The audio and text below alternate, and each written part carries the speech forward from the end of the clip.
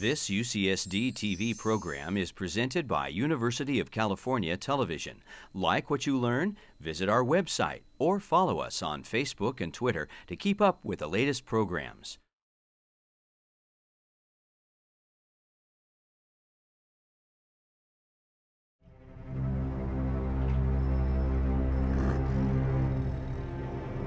Geometry lies beneath the graphical magic that made this tiger so convincing.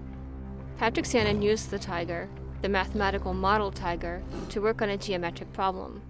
Something that you need to do when you're making a movie or a video game is you need to paint on surfaces.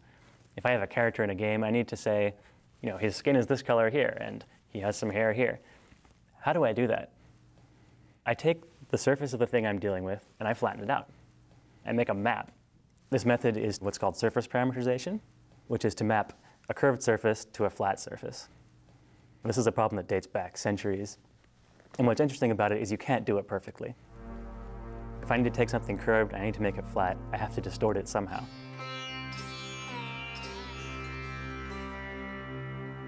Greenland is not as big as it looks on a map, because in order to flatten out the sphere, you have to introduce more distortion in that area. So the way that all this relates to our work is, say we don't want to just flatten out the sphere. We don't want to just make a map. We want to make a map of any shape. For example, the surface of a tiger. To flatten this tiger, we can actually use the same sorts of trade-offs that we can use when we're making a map of the globe. But first you need to define the surface of the shape geometrically. So the tiger as a digital object, as opposed to something you see on the screen, is really just represented as a set of points and a set of triangles inside the computer. Well, so the point is that the triangle is really the simplest two-dimensional shape. And by working with those, you can simplify your task of working with a large, complicated shape into the task of working with these small, simple shapes. So this is called a mesh, and it's the fundamental data structure in a lot of geometry processing. So we say each point in space has some location. Each triangle connects 3 of those points. If you connect enough of these together, you get a shape like a tiger or the surface of the Earth or any other thing that you would see inside of a game or a movie. So everything you see is ultimately boiling down to triangles. Each triangle has a color, has a position. It can have other data attached to it, like how much hair is on it.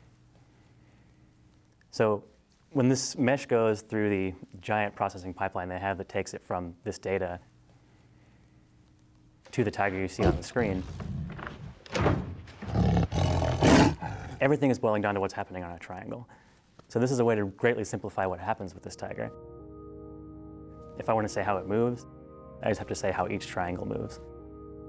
If I want to say what color it is, I have to know what color each triangle is. So I was very lucky to work with Rhythm and Hughes Studios because they let me work on their actual production models to test my methods. So we got to use this tiger because it's a very interesting model and it's a realistic model. It would use to do computer animation for a film. No!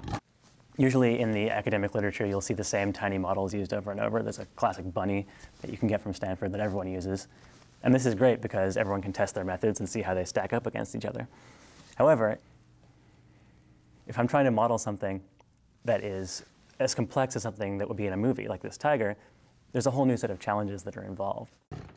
To find the best way to flatten more complex shapes, Patrick combined geometry with an idea from physics, elasticity. My contribution is taking the simplicity of geometry and marrying it with the physical rigor of elasticity. And what elasticity means on a basic level is just that I have some object, and how much stress is inside of it, how much force is inside of it, is just related to how much it's stretched. The simplest elastic object is a spring. This is an object that has some rest length, and as I stretch it, it stores energy. The more I stretch it, the more force I get. So we understand very well the physics of elastic objects, of how stretchy things deform. We can tell you, for any given deformation of an object, how much energy it took to do that. So by minimizing this energy, I can come up with what is a pretty natural way to flatten a surface out. Essentially, they decided to treat that mesh made of triangles as if it were elastic. So what this realization that what we're actually talking about is elastic distortion. How much do things resist changing in volume? How much do they resist shearing, changing in angles? We can use that intuition to say we're going to solve this problem of making a map by pretending that the map is made of an elastic material. By formalizing the problem in this way, you can actually use efficient algorithms and physical intuition from a very well-developed area of physics to help you solve this geometry problem. We say, here's a triangle. As I stretch this triangle, how much energy is stored inside of it? How much force do I get resisting me? So if what I'm interested in is flattening a surface out that I can paint onto it, what I can say is, I will just calculate the energy of flattening this object out. They calculate stretch across the entire tiger to figure out which arrangement of triangles will minimize distortion, measured as energy, shown in red in these diagrams. So by minimizing this energy over an entire tiger, for example, I can find what is, in some sense, is the best way to flatten a tiger out into the plane. But you wouldn't want distortion to be evenly distributed because some parts matter more than others. It's important to allocate a lot of area to places that the camera is going to see, because an artist has to come in there and actually paint all the detail on there. So if you look at a tiger's face, he has all these little whiskers coming out. He has different kinds of fur, different kinds of colors. There's so much detail there that unless we can control that in some way, we'll have a useless mapping to the plane. The challenge for us was trying to make sure that when we flatten out his face, we leave enough area in that part of the tiger's face so that an artist can come and paint onto it. So one way to do this is to do what's called a multi-scale approach, where we model this tiger at different resolutions. So if I need to zoom in really close to this guy's face, I'll have to use millions and millions of triangles to represent that. If I'm just trying to do something from far away, or I'm trying to figure out how he deforms, I can actually get away with using less information. So our tool allows you to do this in an efficient way, and even in an interactive way, so that an artist can come along, design a tiger, flatten the tiger, and paint on the tiger. Change it if it doesn't meet their artistic goals. Animate the tiger, and then use it in a fairly transparent way. You could say that the tiger is a series of points and triangles, but it doesn't look like that, does it? It has colors. It has fur.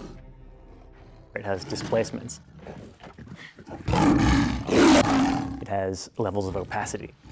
It has all kinds of information which goes from this very bare representation geometrically to something visual.